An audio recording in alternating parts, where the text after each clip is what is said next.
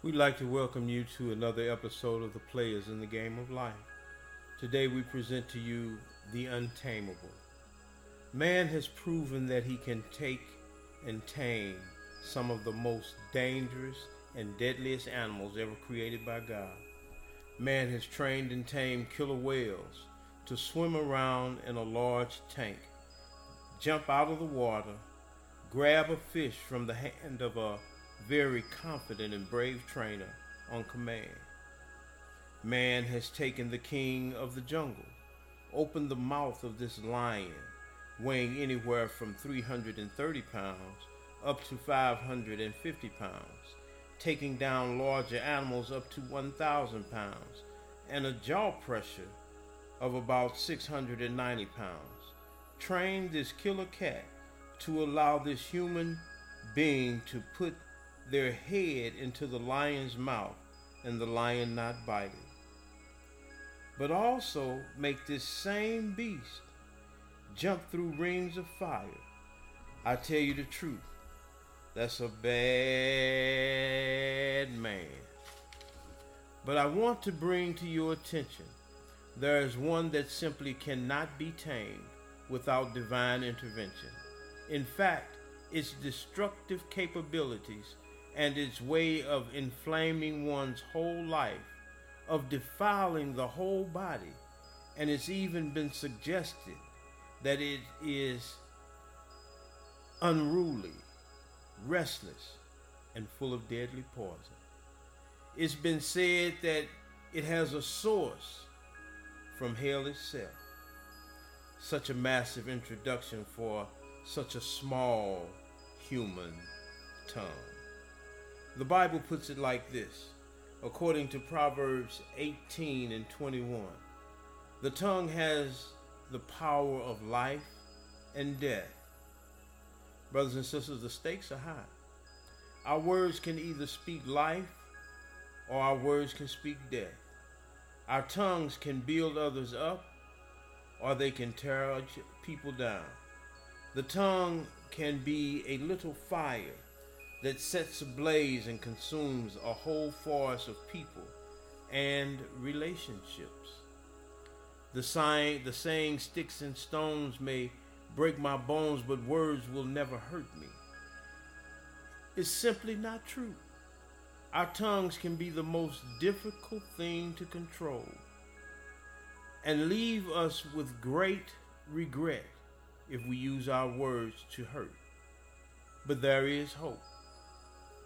The Bible also tells us, with the help of the Holy Spirit, we can have power and control our tongue. There are Bible verses that help us and keep us in the same frame of mind. 1 Peter says it like this, "For whoever would love life and see good days must keep their tongue from evil and their lips from deceitful speech." Colossians 4 and 6, "Let your speech and your conversation be always full of grace, seasoned with salt, so that you may know how to answer everyone." Ephesians 4:29, "Do not let any unwholesome talk come out of your mouths, but only what is helpful for building others up according to their needs, that it may benefit those who listen." Proverbs 10:19, "Sin is not ended by multiplying words, but by the prudent holding on to their tongues." Proverbs 15 and 4, "The soothing tongue is a tree of life, but a perverse tongue crushes the spirit." Proverbs 15 and 28, "The heart of a righteous weighs its answers, but the mouth of the wicked gushes evil."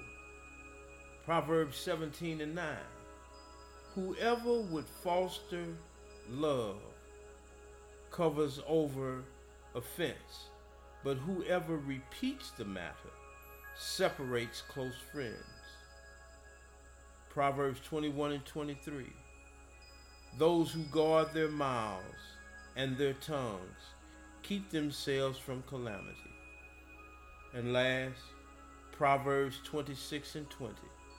Without wood, a fire goes out. Without gossip, a quarrel dies. Hear me, people. This world that we are in, all of us are in this world. But one thing I got to tell you, it's a hot mess. And if we tell the truth, we may have contributed to it. But during this holiday season, if we trust and allow the Holy Spirit to help us control our own tongue and not allow negativity to make a nest in our mind and our heart, and just refuse to open those pearly gates and let that tongue run rampant and start a fire that may cause extensive damage to our holiday festivities, we might just make it. God bless you. I pray that everything goes well with you this holiday season. Watch your mouth. Watch your tongue.